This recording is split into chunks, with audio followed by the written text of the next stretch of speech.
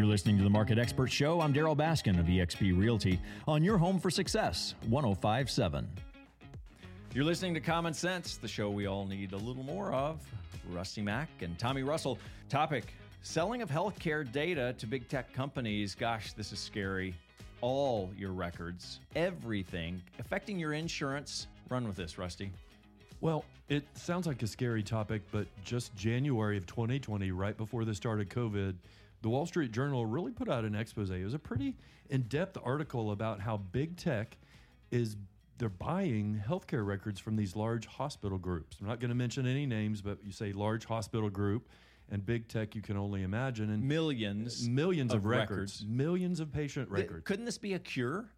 A cure to what? To diseases, to know all of the data. Yeah. I mean, so there's the upside, so I take a flight to Boston and I get sick in Boston and I go to an emergency room and they pull up a terminal and within 5 minutes they have all my medical records, know what medications are on board, know my allergies. So there is absolutely an upside to this, potentially. There's your upside for the patient, the individual. They can present all of your records to the death panel that Sarah Palin says is going to deny you coverage. Yes. And what's Sarah doing these days, by the way? Well, gosh, bless her. Well, I don't know. I wonder if she can still see Russia from her porch. Isn't it really She never happening, said though? that. Isn't it really happening? Aren't we seeing this, like, even through COVID of, well, you don't have this or you do have that, then you qualify or you don't qualify based on costs? What we're seeing is the use of this data, yes, and the collation of it and the flat computing of all of it. And I'll give you an example. And Rusty knows about this. Is that they're going through and using artificial intelligence to like read the nurse's notes that she takes.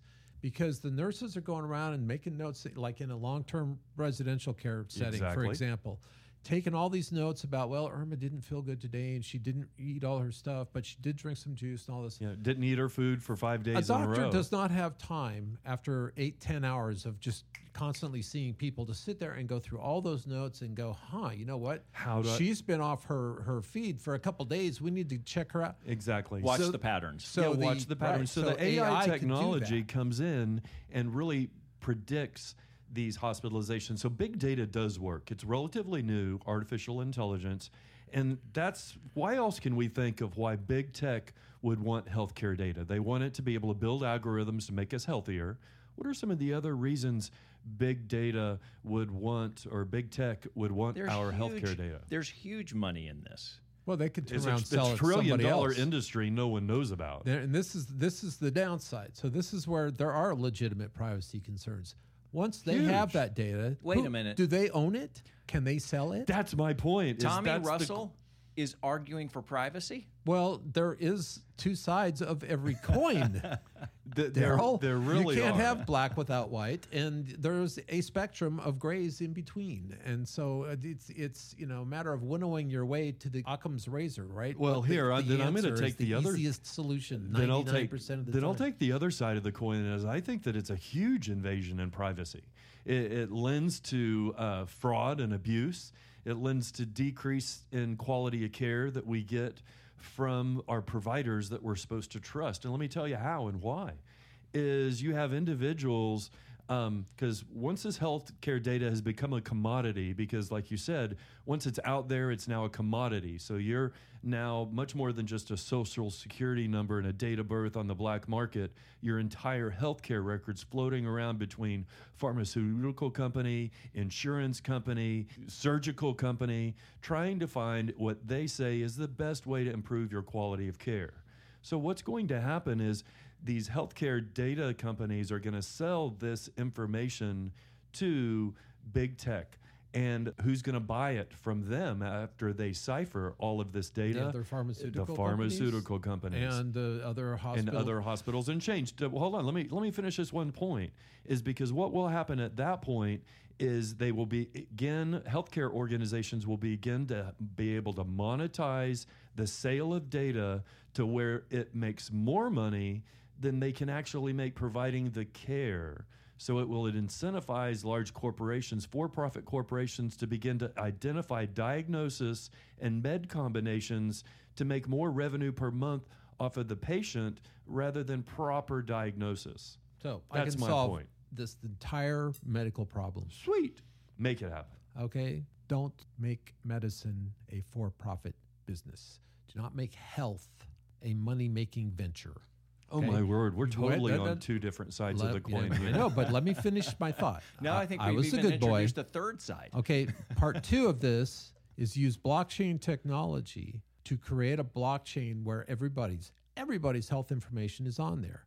It can still be private, just like my Bitcoin wallet is private. And yet the data, while not tied to me as an individual, is all public. That's I interesting. I agree with you And it in that. only gets released to who I want it released to. Okay, now That's let me perfect. back off for a second. Let me go back to my first point. We don't know You where don't make blockchains. healthcare a for-profit business. You still have all the research, the production of the medicines, the selling of health insurance, all that kind of stuff. I guess you wouldn't have to sell health insurance anymore. But I think that is where we've really gotten off track. And every freaking civilized country on the planet has figured out a way to have a public healthcare system, Well, and except us. Well, and it and is an embarrassment. It's an inherent problem in the United States. We spend hundreds of billions of dollars on healthcare, more than any other country, but our It's outcomes like are not. 20% of do you our want me to tell you freaking why? GDP now. I'll tell you why. It's because these billion-dollar hospitals that every town has 3 of don't want people to get well. It's kind of like the whole adage of the mechanic and the dealership. Your mechanic's supposed to keep your car running healthy so it doesn't have to go to the dealership to have an engine change or a transmission change. So our whole healthcare system, because of the billions and trillions of dollars it produces by fixing things when it's broken, meaning that hospital system, they don't make money if you don't go to the hospital. So they're not incentivized to keep you healthy. So That's where Obama and the government You're actually... making my point for me, brother. I guess I am. You're making my point for me. And we need to change our priorities. Let's keep people well. If they're not in hospitals, that reduces And the cost of that's- healthcare for all of us. And that's how the countries outside, international countries are kicking us. Everyone but us. Everyone but us is kicking us in the healthcare game is because they're focusing on preventive medicine rather than reactionary medicine. So when you say, I'm going to save $500 million out of the system, the healthcare system, you're taking it out of somebody's pocket. They aren't happy. But why prevent a crisis? I'm going to assume that's a rhetorical question. You're listening to the Market Expert Show with eXp Realty. I'm Daryl Baskin.